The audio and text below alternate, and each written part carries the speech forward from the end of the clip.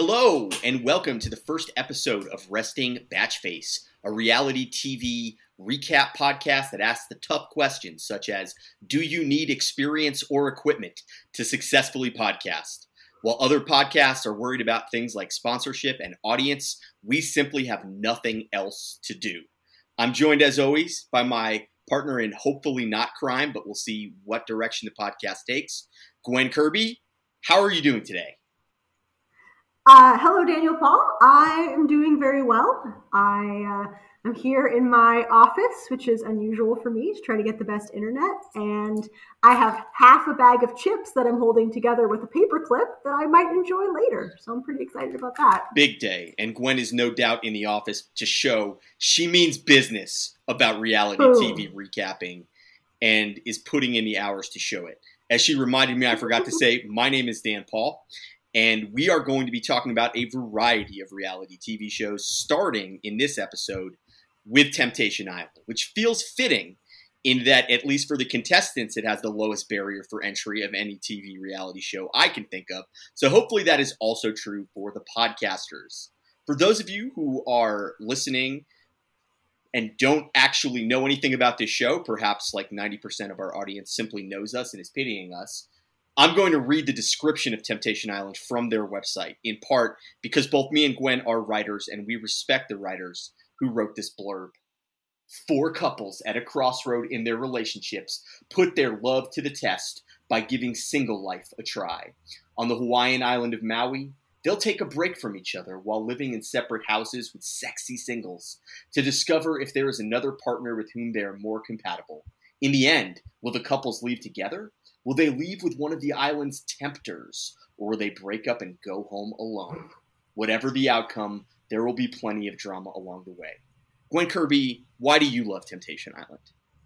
You know, as our loyal listeners won't know, this is our second time trying to record the intro to this show. And when you asked me that last time, I really wasn't sure. But upon reflection, I think I love it because it's the most elaborate, painful, and drawn-out way to break up with someone that I could conceivably imagine. And I kind of love to see it. It's maybe it's a little sadistic, but yeah, it's quite something. And the music is fire. The music is fantastic. The theme song itself, which one day, my dream is that we will go far enough in this podcast that we will one day be allowed to or afford to actually play the theme song for Temptation Island on this podcast. It is fantastic.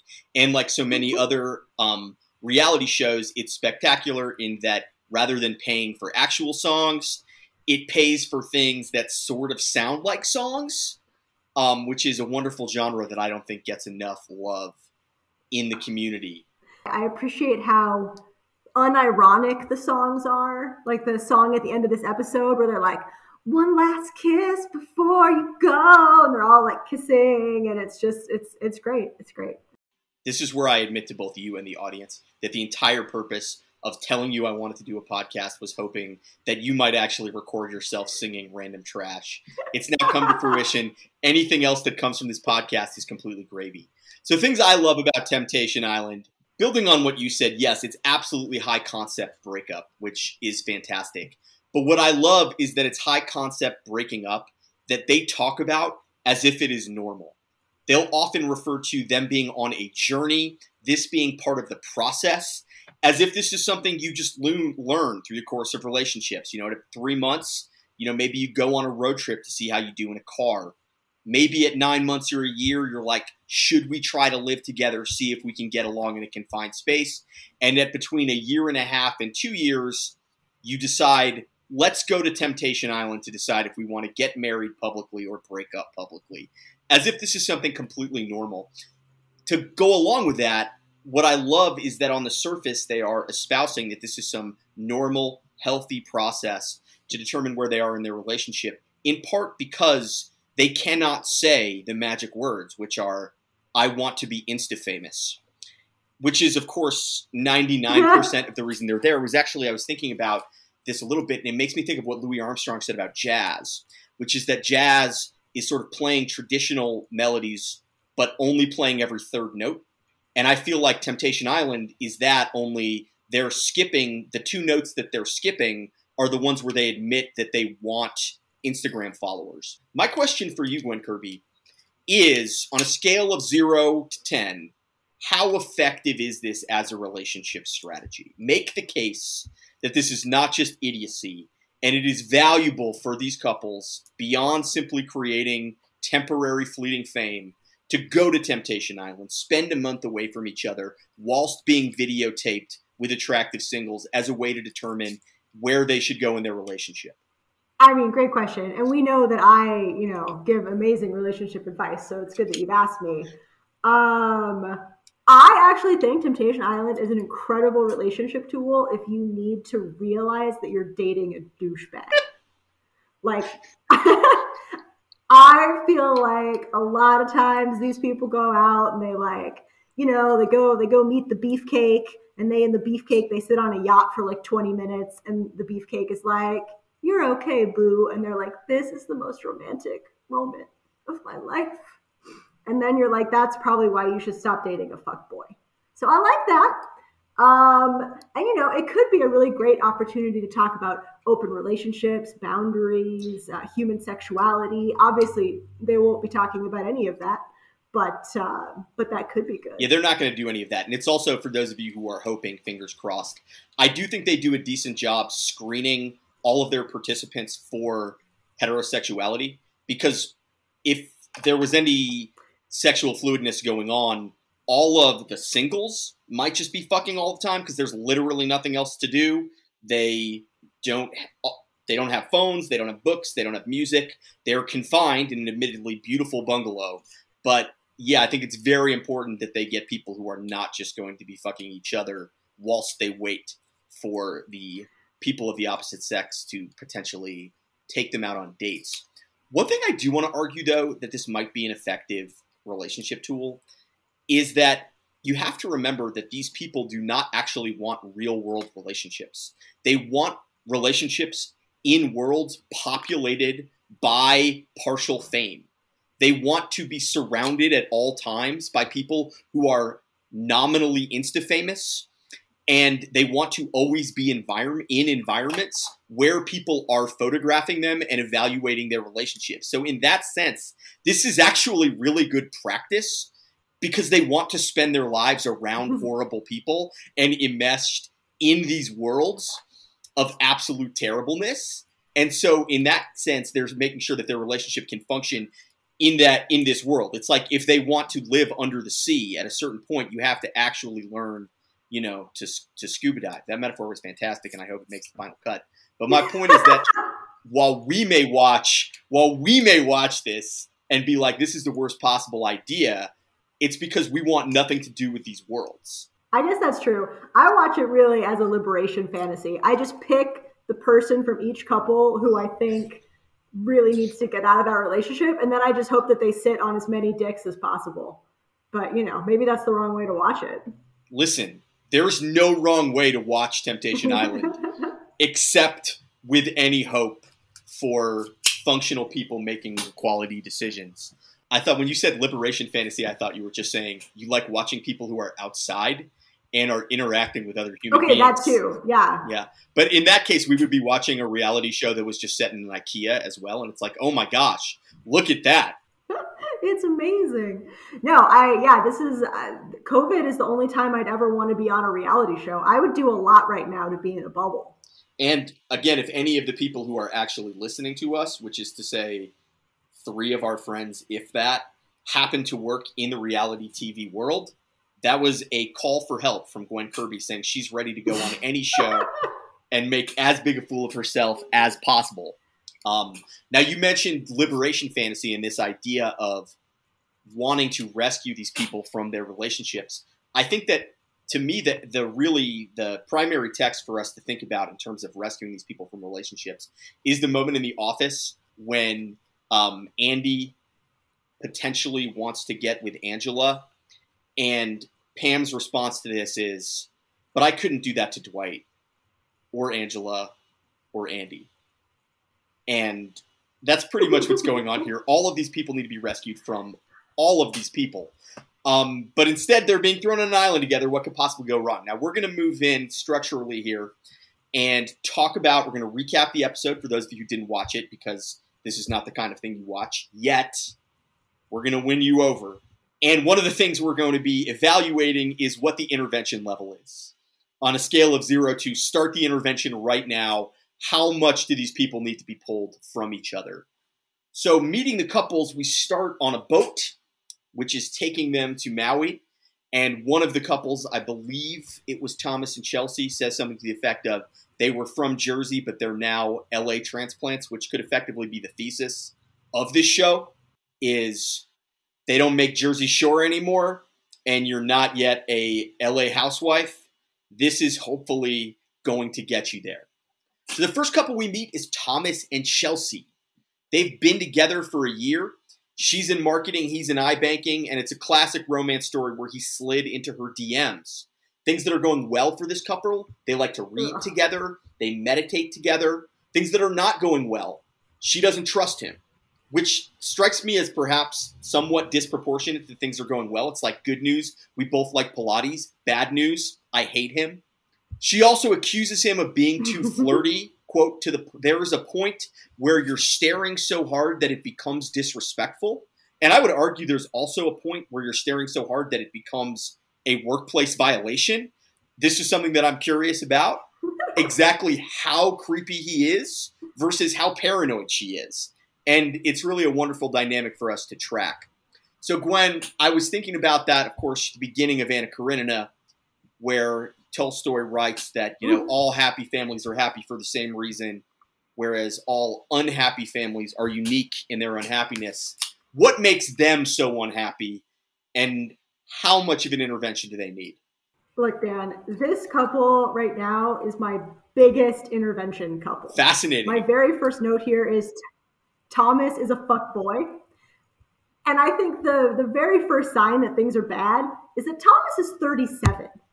No one in any of these other couples is over the age of 30.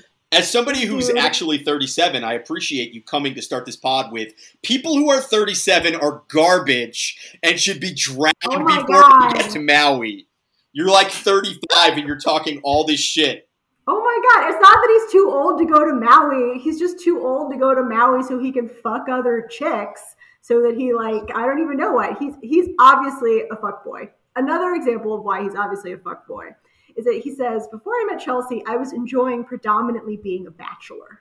The only people who should describe themselves as bachelors should be people who are about to try to date a Jane Austen heroine.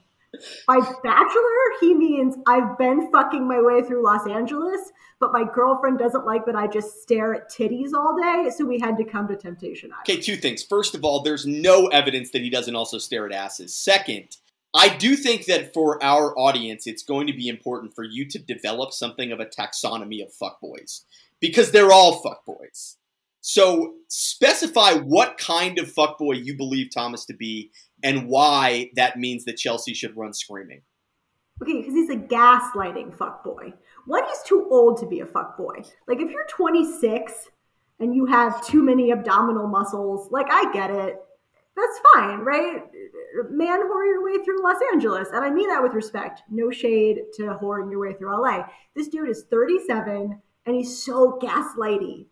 She's like, oh, I wish you wouldn't stare at other women's boobs. And he's like, that sounds like a you problem.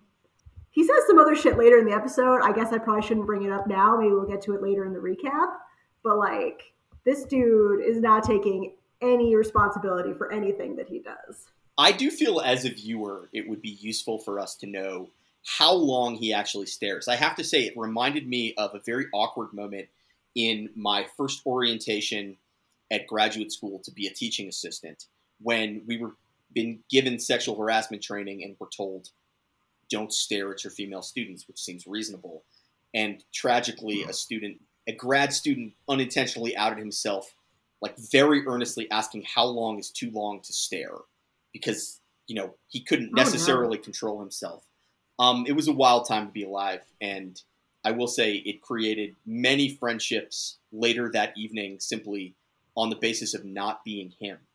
But I do think that one of the things we're going to be tracking as this show goes on is how long and how much staring he does, or frankly, right, how quickly staring escalates into something that is more actionable. Well, I want to move on to our next terrible couple. Our next terrible couple, Erica and Kendall, they've been together 2.5 years. She's a personal assistant. He is, quote, a business owner, and I have to admit, I Googled that, hoping that it was going to be something like Entertainment 720 from Parks and Rec. It turns out Kendall Kirkland Productions is just, he's a photographer, which is nice, but I do have to say most photographers identify as photographers rather than business owners. But it does speak to the fundamental tension in their relationship, it seems, is he claims that she is not, quote, ambitious enough, which is, I suppose, she's not misrepresenting herself as some kind of mogul. Kendall also, this is one of my favorite quotes, he says he doesn't believe in divorce. And I will say I think its existence has been pretty well documented, though it did make me think of the tapping the forehead meme, in that he is definitely never going to get divorced if every relationship he has, he takes to Temptation Island to sabotage before they can ever get married. So that's some galaxy brain thinking for him. She says, quote, good luck finding someone who will wake up at 4 a.m. to iron your clothes and make you fresh food. This was my biggest red flag in terms of let's get the intervention wagon going. Gwen Kirby, what is your feeling about this relationship? All right, so I think for me, the reason that my red flag-o-meter was up higher on Chelsea and Thomas is that I think Erica is kind of done with Kendall. Because, oh, hell no. Like, I'm not getting up. I'm not ironing your clothes at 4 o'clock in the afternoon, much less 4 o'clock in the morning. You can iron your own goddamn clothes. I will point out, you did marry somebody who is very well ironed of his own accord. So that's not necessarily something you'd have to worry about. Yeah, and he makes me fresh food. So I think I got the better bargain there. I don't know. I just feel like this dude just like is always telling her to be better. I felt like the scene that for me kind of encapsulated their relationship is they're standing there and this is how little I know about exercise. They're like pulling the cord things up and down, you know, you like squat and shit and you're working out or whatever. And he's like, oh, you gotta like pick up the pace, girl. And I'm like, she is in better shape than I could ever hope to be, ever. And like, this isn't enough for you? I hope she fucks her way through Temptation Island and leaves a liberated woman. I'll be very curious. This is a relationship that strikes me very quickly is going to pivot into him simply begging for her to stay with him. He's going to realize that she is not only ambitious enough, but that if she is at all ambitious, it will very quickly mean being more ambitious than being with him. He was also set up as being one, we'll talk about this when the singles arrive. He was getting a lot of interest. And so he's, I think, my prediction as first man overboard is my prediction, but we'll see exactly where that all falls. Speaking of candidates for the first person to have sex on national television, Kristen and Julian. So unlike our other couples, they have been together since high school. Always a good sign. I'm reminded of a conversation I had with my high school girlfriend some years back, after the 7th Harry Potter book came out, and she was talking about how much she hated the epilogue because all of the people from high school got together with each other and stayed with each other. And she said, could you just imagine still being with your high school boyfriend? And I see her point. Now, the problem they've had is that he has cheated on her, which has lowered her trust. I will say they've been together for 11 years since high school. This seems pretty likely. What Kristen says about this, quote, if he betrays me again, I will have to let him go, which is a red flag, I'd say, for her, in that he's obviously going to sleep with somebody on this island. And I'd say it's a red flag for her because she began a sentence with, if he betrays me again, which syntactically suggests we're gonna have some gravity. Gwen Kirby, what is your take on this couple from high school? Yeah, Kristen wants out. She doesn't want to be the person who, all their mutual friends from their life blames for the relationship. So she's just basically being like, I know you're going to fuck someone. Then I can say that you betrayed me. Then I can fuck my way through Temptation Island. But no, actually, I feel super bad for Julian. I feel like Julian really loves Kristen and like really doesn't want them to break up. And I feel like he's there because she wants him to be. They're doomed. Yeah, he strikes me definitely like he doesn't. I think you're right. I think he doesn't want to cheat on her on this island. No, I really think he doesn't. I think he loves her. I don't really want to eat a lot of dairy, but like if I go to a Culver's for a month, if you leave me alone in a Culver's for a month, I'm gonna make some bad decisions with cheese curds and milkshakes. So, all right, couple 4, Aaron and Corey. They have been together for a year and a half. Aaron played Division I soccer, but like for Rutgers, like don't flex that much, like. And she has dated several pro athletes, both of which I am an avid sports fan. I Googled both of them, a former linebacker for the Eagles and a former shortstop for the Marlins. None of them were particularly famous, but this is exactly in the world where we're in, right? Here's a line from Aaron. By the way, Corey is not a Division I athlete. He is a concierge manager from La Jolla, California, very close to where Gwen Kirby grew up. Here's my favorite line so far of the season, and it came from Aaron in her introduction. I need to figure out who I'm meant to be with, and I can't think of another way to do it. Gwen Kirby, can you think of another way to determine who you should be with for the rest of your life other than going on Temptation Island? No, I mean, Andrew and I weren't hot enough, so we just had to go to Hawaii and just kind of like cut our way through the bars, and after we'd had sex with enough other people, we were able to decide whether or not to get married. So no, this seems like a really great plan. I don't see another way to do it. It reminded me of my actual favorite moment in the history of reality television, which was an episode of Naked and Afraid, in which a woman is irritated with her partners. They are naked in some tropical location trying to survive. And she grabs all the knives and throws them into the river out of spite. And her response to the camera about this was, quote, I just don't see how I could have handled it any differently. Strikes me as pretty similar in that I could think of probably some better ways to determine who you should be with, such as like conversations, experience, non-televised experience. But thankfully, Aaron and Corey are going another direction. He legitimately seems like he doesn't have any interest in being there, but just is like really, really weak, and she wants Instagram followers and dragged him there, which is certainly a type on this show. There was a character on season 1, I believe his name was John. He clearly did not want to be there, got dragged there for the Instagram fame, such as it was. Gwen Kirby, what do you think about this couple? I mean, I'm with you. I think Corey is like, looks like he's in a hostage situation. Like, if he could like blink 3 times and get airlifted out of there, I think he does not want to be there.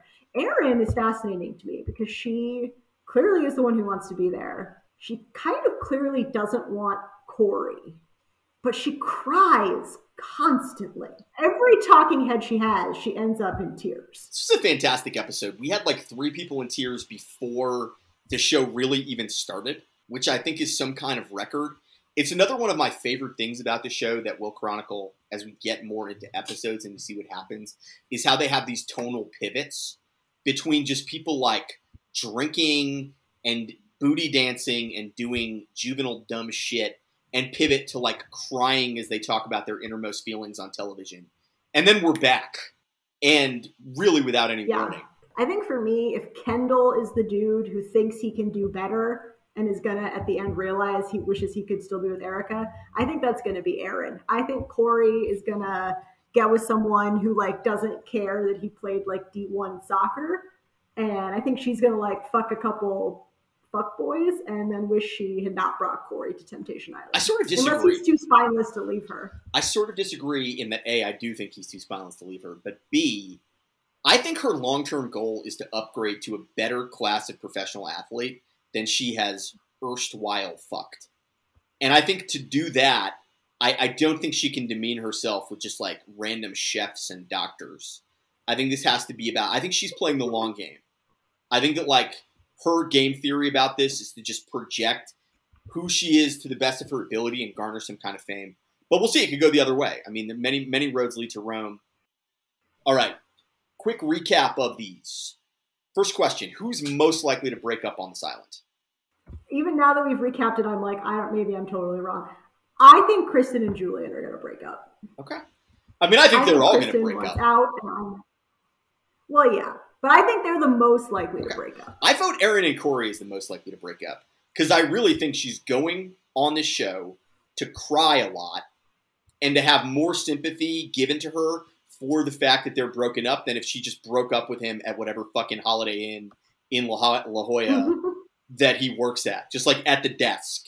If she's just like walks in like holding a marg and it's like, it's over, you're not an athlete. And some dude who plays AAA and I think is about to get called up by the Padres wants to hook up with me. All right, next question. Who most needs to break up?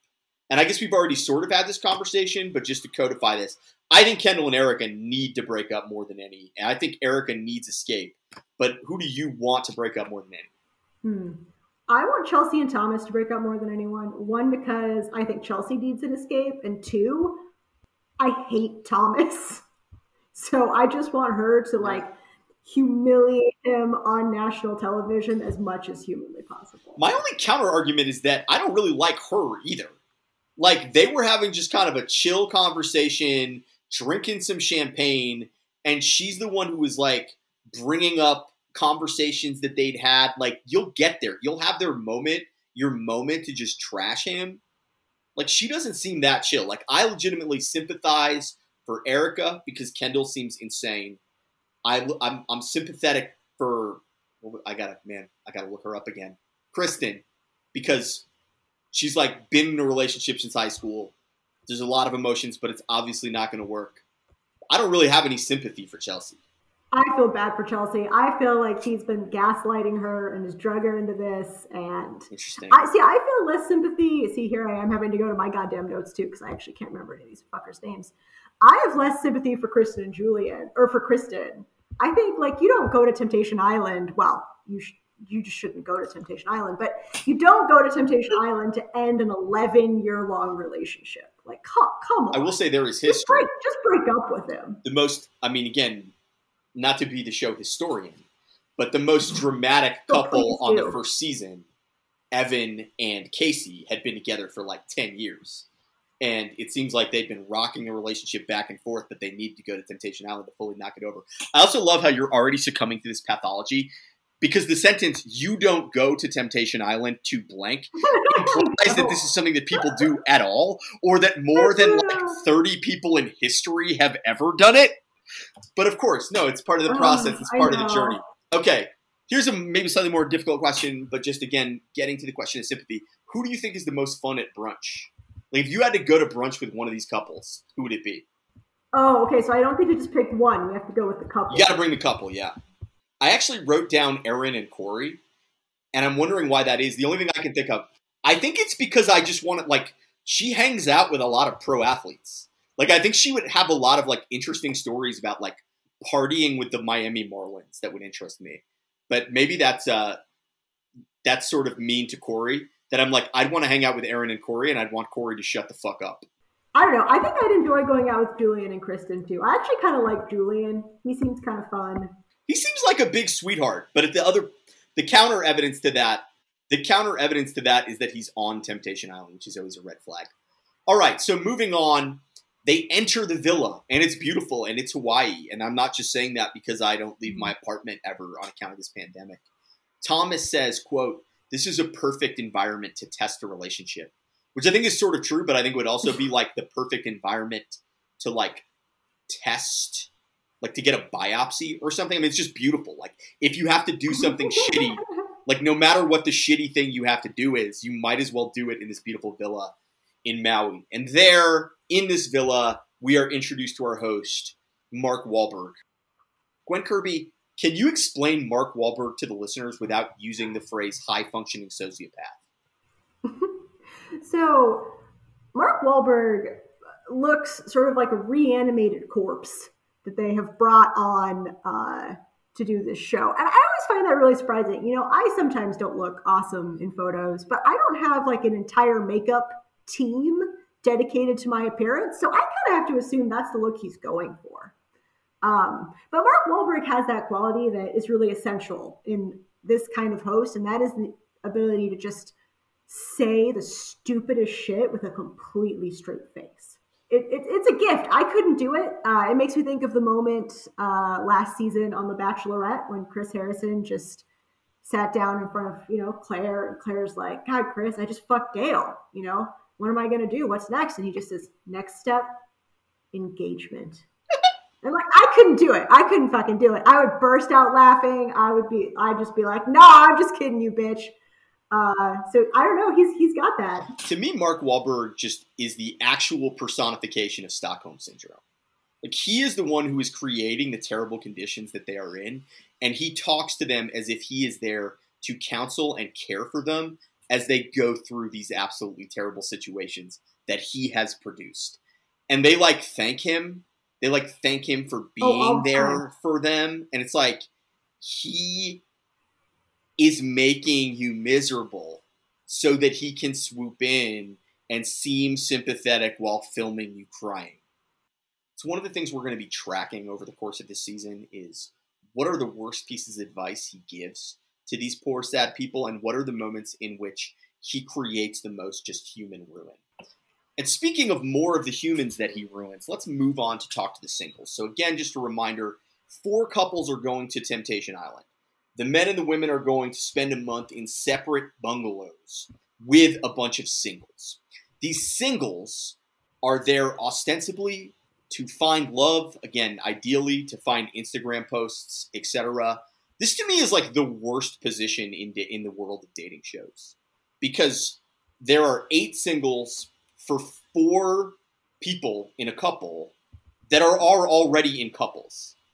Most of the time you go on a dating show, everybody is single, you feel like you have a shot. Here, your job is to try to break somebody up. It was making me think, though, Gwen Kirby, what is the weirdest ever thing you did because it gave you a free trip? It's got to be the fake conference, right? Oh, you're saying that academic conference where we put together that incredible panel so you could travel to Cincinnati?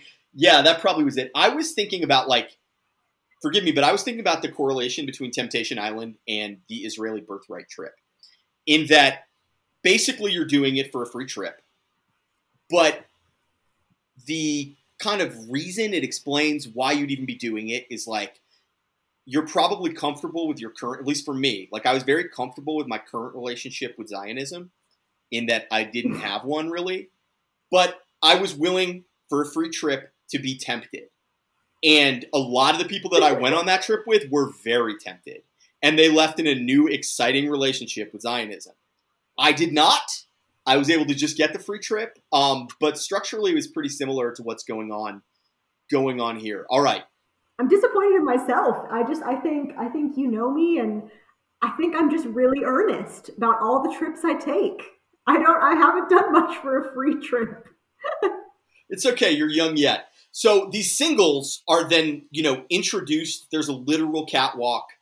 And one of the staples of the show is that they have to present themselves and they have to give some kind of pickup line. So, for example, somebody will come up and say literally something like, I am a dentist, I'm going to brighten your smile. Or I am a real estate agent and I'm going to close the deal.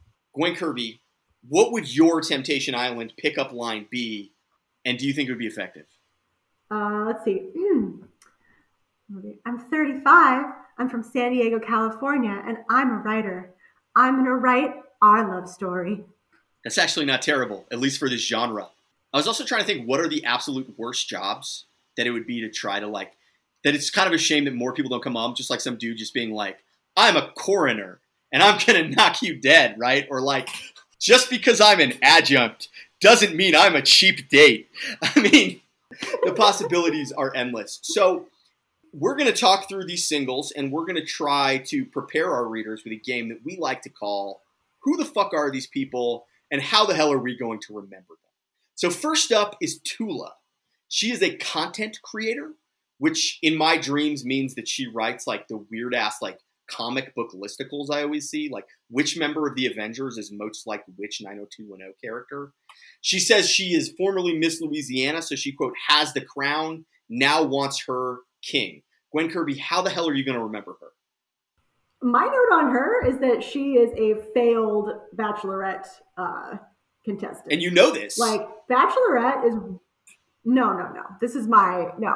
What I'm saying is Bachelor is rife. Every single fucking person on that show like was a former Miss something or other. Like you're Miss Louisiana and you can't even write a trip to the Bachelor Mansion. This is like the other pageant queens are laughing at this girl.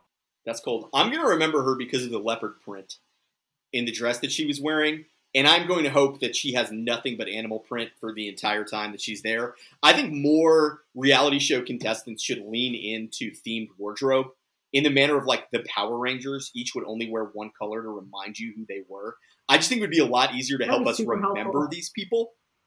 So for me, it's going to be leopard print, but we'll see. Perhaps Miss Louisiana will stick around as a mnemonic device as well. All right, next we meet Dr. Blake. And I have to say here, this is a weird thing to say, and forgive me, I know there's the Seinfeld joke, anti-dentites, all that. I fucking hate dentists. Like, mainly because I just hate the idea that, like, your mouth can extort you, and I also just don't, maybe we have orthodontists listening. Explain to me how every child in the world needs braces. I've never met a single child who wasn't told they need braces. It feels like a scam to me. But anyway, Dr. Blake will quote, Dr. Blake is a dentist from St. Louis who will brighten your smiles. I'm actually going to remember the no socks, and the capris. What about you? How are you going to remember Dr. Blake? I'm going to remember that he's a dentist who, like, really wants to be called doctor. I feel like I wouldn't go out there and be like, I'm Dr. Kirby. Like, I don't know. If you're not a physician, I don't really fuck with that. Can I tell you a secret? You know that there are two PhDs on this conversation? I know. Just pointing that out. All right, I'm gonna call you on that. I'm in fact gonna have this recording the next time you identify yourself as Dr. Kirby, or is it only dentists who can't? I do not call I would never go on Temptation Island and introduce myself as Dr. Kirby. That's what I'm saying. You also would never go on Temptation Island. You can finish the sentence. I would never go on Temptation Island and blank any way that you want. Honestly, after a pandemic February in Sewanee, I'm not saying no to Temptation Island. Fair. If the producers want to call me up, I'm available. She is available. All right. Next person who's also available, Amanda. She is a lab tech whose pickup line is that she's scientifically proven to be sexy, which I'd like to see the methodology of this study, please. Gwen Kirby, how are you going to remember Amanda? She had that super, super long blonde hair. I don't know why, but that really struck with me. Also, I really like the women who like aggressively make eye contact with the women who are sitting down about being like, I'm going to have sex with your man, going for it. I appreciate any time that any kind of artist is aware or any kind of artist is reflexive about their artifice. So like, don't pretend that you're there for love. You're there to like start some shit, get a lot of camera time, and maybe to be internet famous for being hated. Which, like, why not? Go for it. All right, next we get Dave. He is a sales tech from Rhode Island. What I remember about him is that he did not button his top 3 buttons. He was wearing boots and he smacked his own ass. And that line that he said, because he's a sales rep or tech or whatever, he knows how to close the deal, was also a pickup line in season 1. Again, not to be the historian, but Morgan from season 1, who did real estate, said she knew how to close the deal. So he can't even get his own pickup line. Gwen Kirby, how are you going to remember Dave? Oh, I mean, come on, the ass slap, no question. If you're going to slap your own ass on a catwalk, that is going to be your signature from now on. This is a question. There's nothing I could do. This is a question I have about reality TV in general. Like, do you think the producer suggested the ass slap? Do you think he went to them and said, I will be the ass slapper? Do you think somebody else waiting in line was pissed off because they were planning to ass slap and now they would just look stupid doing it? Like, again, the mechanics of how these people tried to distinguish themselves is fascinating to me. Yeah, I don't even know. I'm like, maybe it was just a spontaneous ass slap. Maybe he was just so excited to be there. I don't know. All right, moving on. We meet Sophia, who's, quote, a feisty Latina who is, quote, going to spice things up. I really hope that she had as much agency as she wanted in making this decision.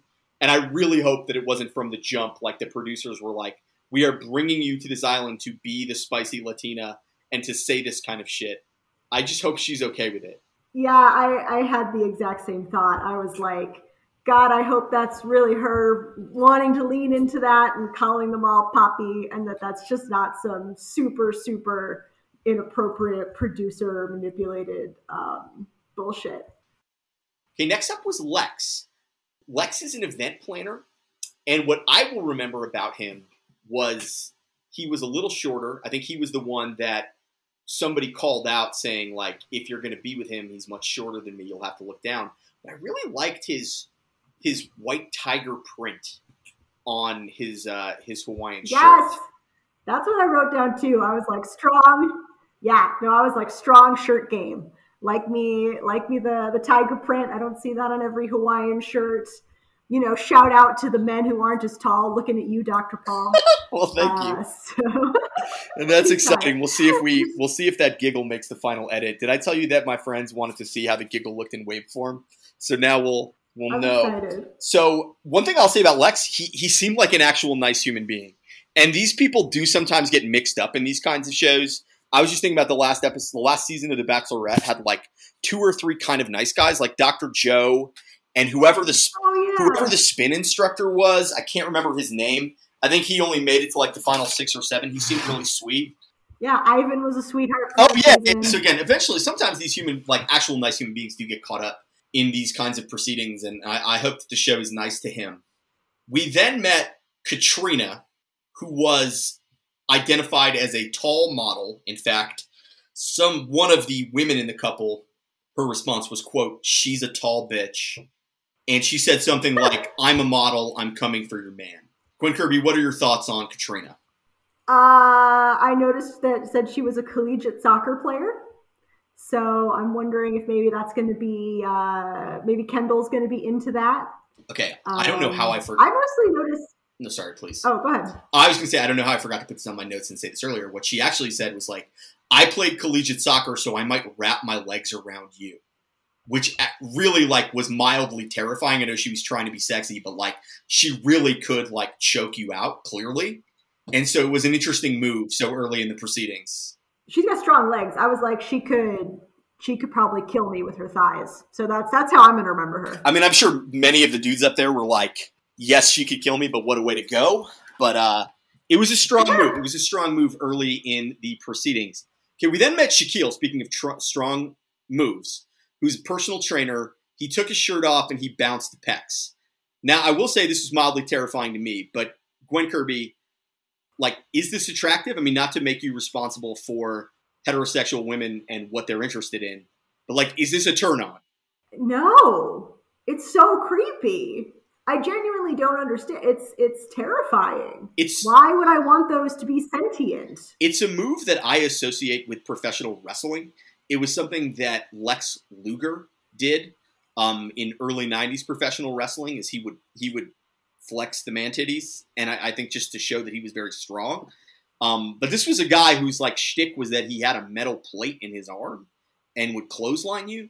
So again, I have questions about this as a strategy, but it will not be difficult to remember Shaquille, at least for me. He is bald, and he is going to want to take off his shirt and be terrifying a fair amount. Okay, we then met Nicole. She was wearing something pink. She said she was born on April Fool's, so like, but she's not fooling around about stealing your man, etc. What was your take on Nicole? I had nothing but that I noticed her pink dress because I like the color pink. And I don't know, she didn't stand out to me. She was just kind of a hot chick. Yeah, I mean, put that on her tombstone. But yes, we'll see if she does anything in the coming days to possibly make herself in any way memorable. All right. After Nicole, we met Griffin. And again, this is a red flag, or not a red flag, whatever a good flag is, green flag, whatever.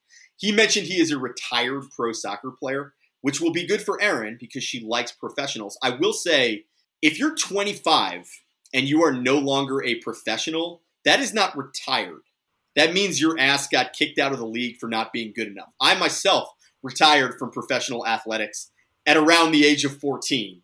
I might also say that I retired from the search for a tenure track position by simply not getting one. So again, very impressive.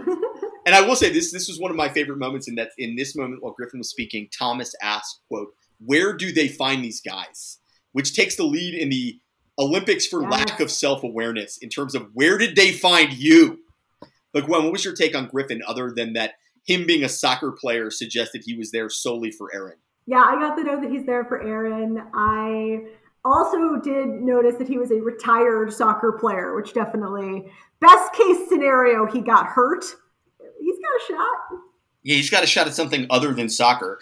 I mean, he was doing a lot of work trying to describe, like, I'm not great at describing hair, as you may or may not know from that one time you asked me if your part was straight, but he's got like a full flip. Like it's going back in wave form in a way that seems like he's going for it. We then met Alexis, and I do have to point out the spelling you don't expect to see. It was Alexcys, which more power to her, but getting a lot done. And she was going for it. She's wearing gold, and she said, "I'm the one you're going to see in the videos with your man." Yeah. Which I do have to say does suggest it's possible she's not that exclusively for True Love. You know, I like when they acknowledge the format. I appreciate that. So I kind of felt like she was keeping it real. She was just like, I plan to have sex with your man on national television, and you'll probably see it at the bonfire. So peace out. And for those of you who, again, are new to this, the bonfire is the particular form of torture where every evening, or I don't know how often they do them, but at the end of every episode, they are gathered to a bonfire where they watch clearly manipulatively edited clips of their partners with other people doing things that will upset them. And then Mark Wahlberg, who again is the one that handed them the videos, says, "That must have been hard for you to watch. How are you feeling?" And then ideally they cry. Some of last season, I will say, and it's also, I think, important to point out for our listeners that we're not like good people or anything. Like our investment in this is very sadistic. The best moments that I can think of from last season were when that one guy who sucked and we hated watched videos of his girlfriend with some other dude and threw a giant fuss fit crying and like throwing things. That was deeply pleasing for me in that she was breaking awake. And I don't remember his name, but I can remember his stupid face crying. And again, obviously they've edited him to seem terrible so that we will then be happy when bad things happen to him. But this is the life we've chosen. We next meet Tom, and it's another important thing to note. I will say, I imagine one could like research interviews with him, and maybe he's actually like a really nice guy and was in a really bad situation and all these kinds of things. That's not this kind of podcast. This is going to be surface level in that we are going to, what's the grad school term? We are just going to focus on what's on the page. Okay, we are going to just analyze the text as it is presented to us. And in that text, these people are mostly idiots. Speaking of idiots, we then meet Tom. Oh, I was just going to say, yeah, we're a new criticism-focused podcast. Precisely. The author is dead. All right, the next person we meet is Tom. He makes a big deal about how he's got beautiful hands or something like that. But the joke is he's a chef, so he works with his hands. He's from Jersey.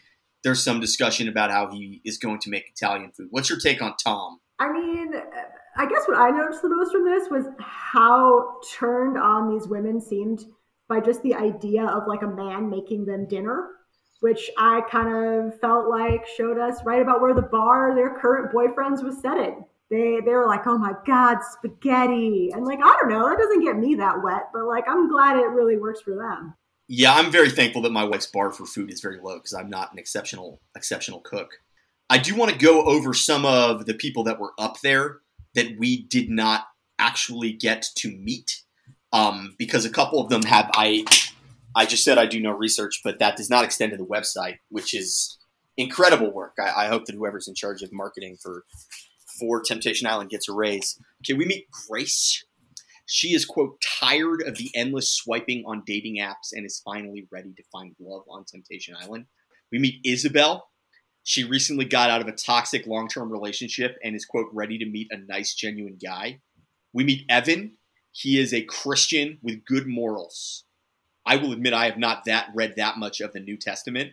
I don't know the part of the New Testament that takes place on Temptation Island, but I'd be interested in reading that. We meet Jesse. I have to say I'm interested in Jesse. He's the son of an NFL athlete and a professional cheerleader, which is exciting because usually, as with people we've already met, we get the failed athletes themselves. This guy, I respect that he's not even trying and is simply grafting on his parents' tertiary fame. Okay, there's some dude. I really hope we meet him a lot. I didn't even click on his bio. His name is Rocky Buttery. What? That's an incredible name. We then meet somebody named Trent. I can only describe it by saying he's got like a guru photo. Like he's got like a not buttoned white see-through shirt.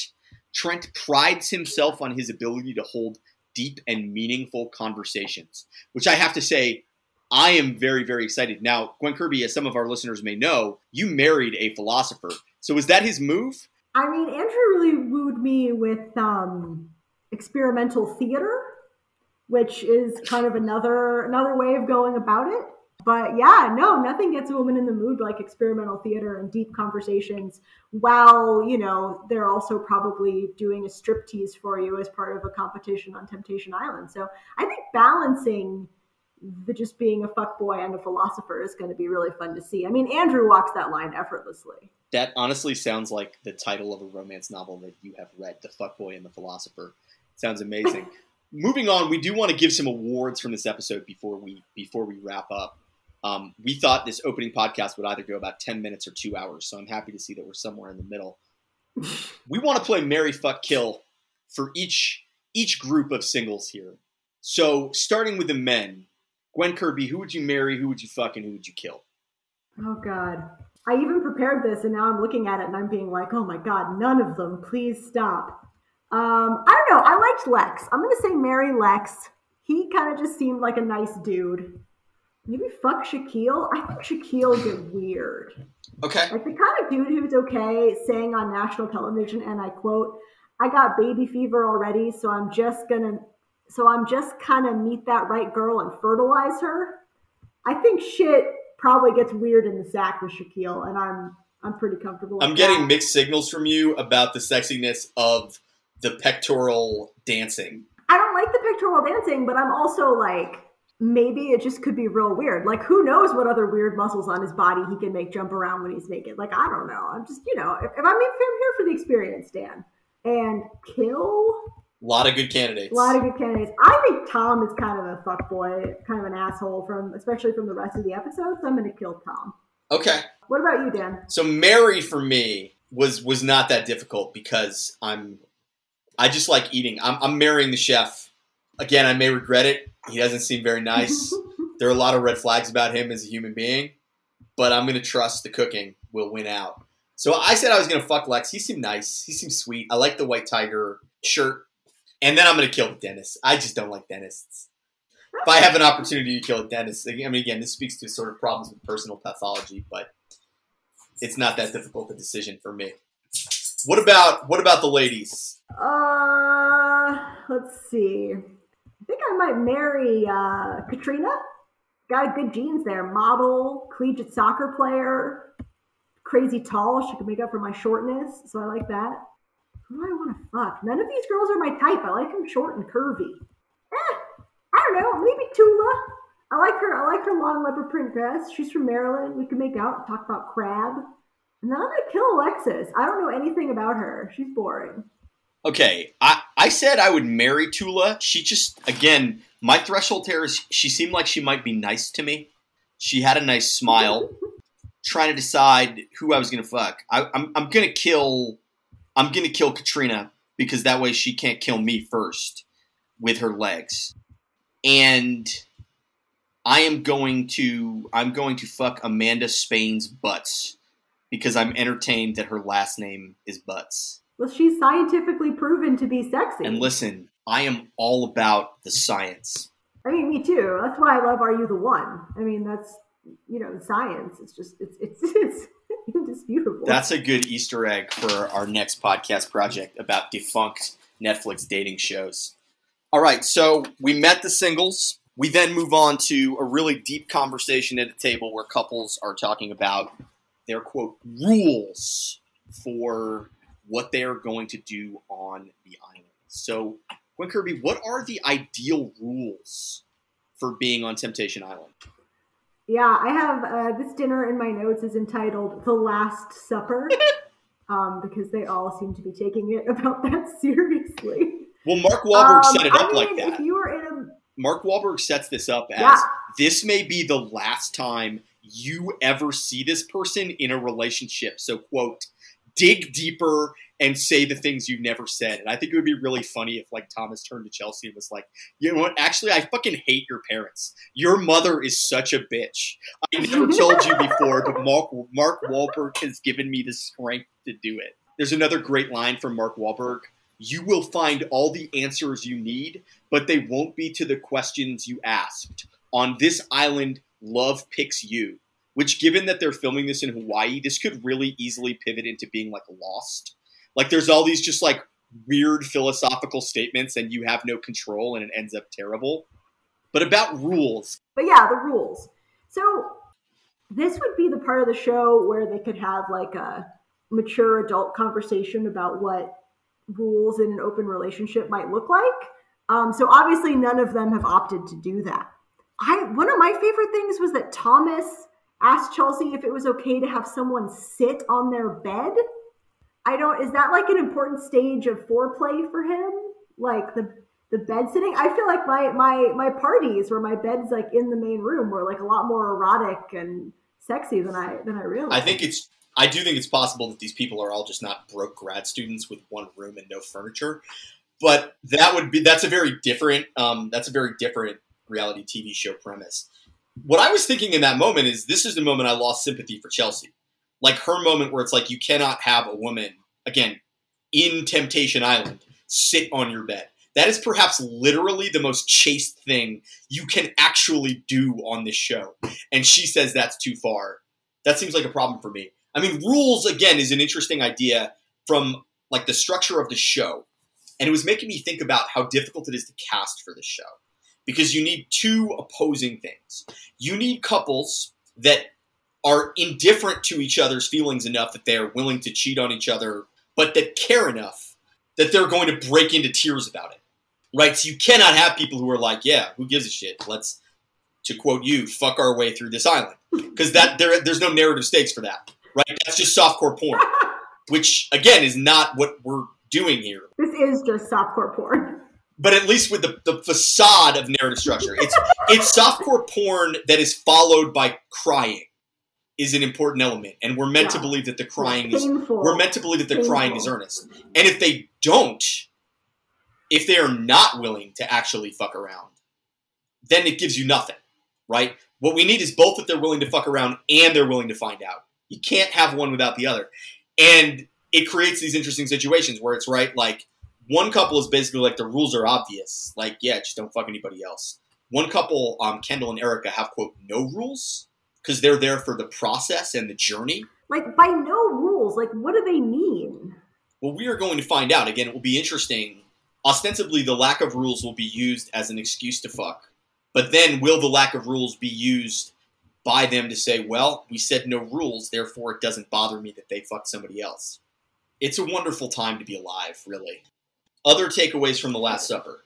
I don't know. I enjoyed that we managed to spend 5 minutes having the couples talk about their ground rules, and we didn't hear a single coherent ground rule. So that was enjoyable. No sitting on the bench. Could not make that clearer. I've now learned. Do not do that. And and I loved that they separated from one another like they were being sent to war. So that was enormously enjoyable. I was thinking about that Magnetic Field song. I'm off to the war, and you can be sure you'll know that you're who I'm fighting for. As they went to their separate Hawaiian villas to drink tequila shots with random strangers. Yeah, it made me feel like I want like more situations where like the stakes are this low. Like I feel like the world right now is so horrible. Like every time I go to get like a coffee from a coffee shop, it's like, is this how I die getting COVID at this coffee shop? Like I want to weep because I'm about to go get like lap dances for a month in like Maui. I would dress like a stripper if I got to spend a month in Maui right now. I mean, you would dress like a stripper if you got to spend an hour in Whole Foods right now. That's a fair point, but again, we'll see exactly how desperate we all get. Well, there's some things that happen that we could talk about, but more or less, I think we've probably gone long enough, and we can jump back in when we start the next episode and we see these people begin to do things like go on dates, learn each other's name, have sex with each other. Though the sequence could go either way. But let's end with this question: What are you looking forward to this season? Well, I guess I just always really enjoy just the terrible decision making that happens, and then the like really convoluted explanations for why they've done something.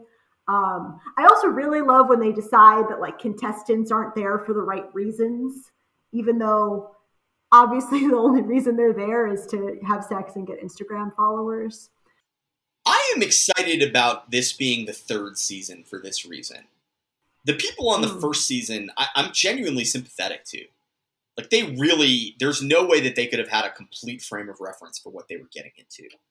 And even the second season, they watched the first season, but that gave them the false impression that they could avoid the mistakes made by the people in the first season. The people in the third season, to sign up for the third season, is a level of masochism that makes me feel okay about my level of sadism watching them fail. And so I'm just excited for them to fail and make mistakes in ways that we have not anticipated, but yet feel inevitable. Sublime surprise is what I turn to Temptation Island for. And I feel like season 3 is going to be able to deliver. Yeah, amen. And frankly, at this point, I just like watching groups of people hang out. It's my bar for human interaction, live vicariously through the people on Temptation Island. Live for us.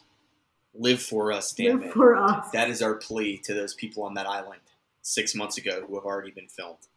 Well, we want to thank you all for listening. And frankly, there are probably so few of you we could do so individually.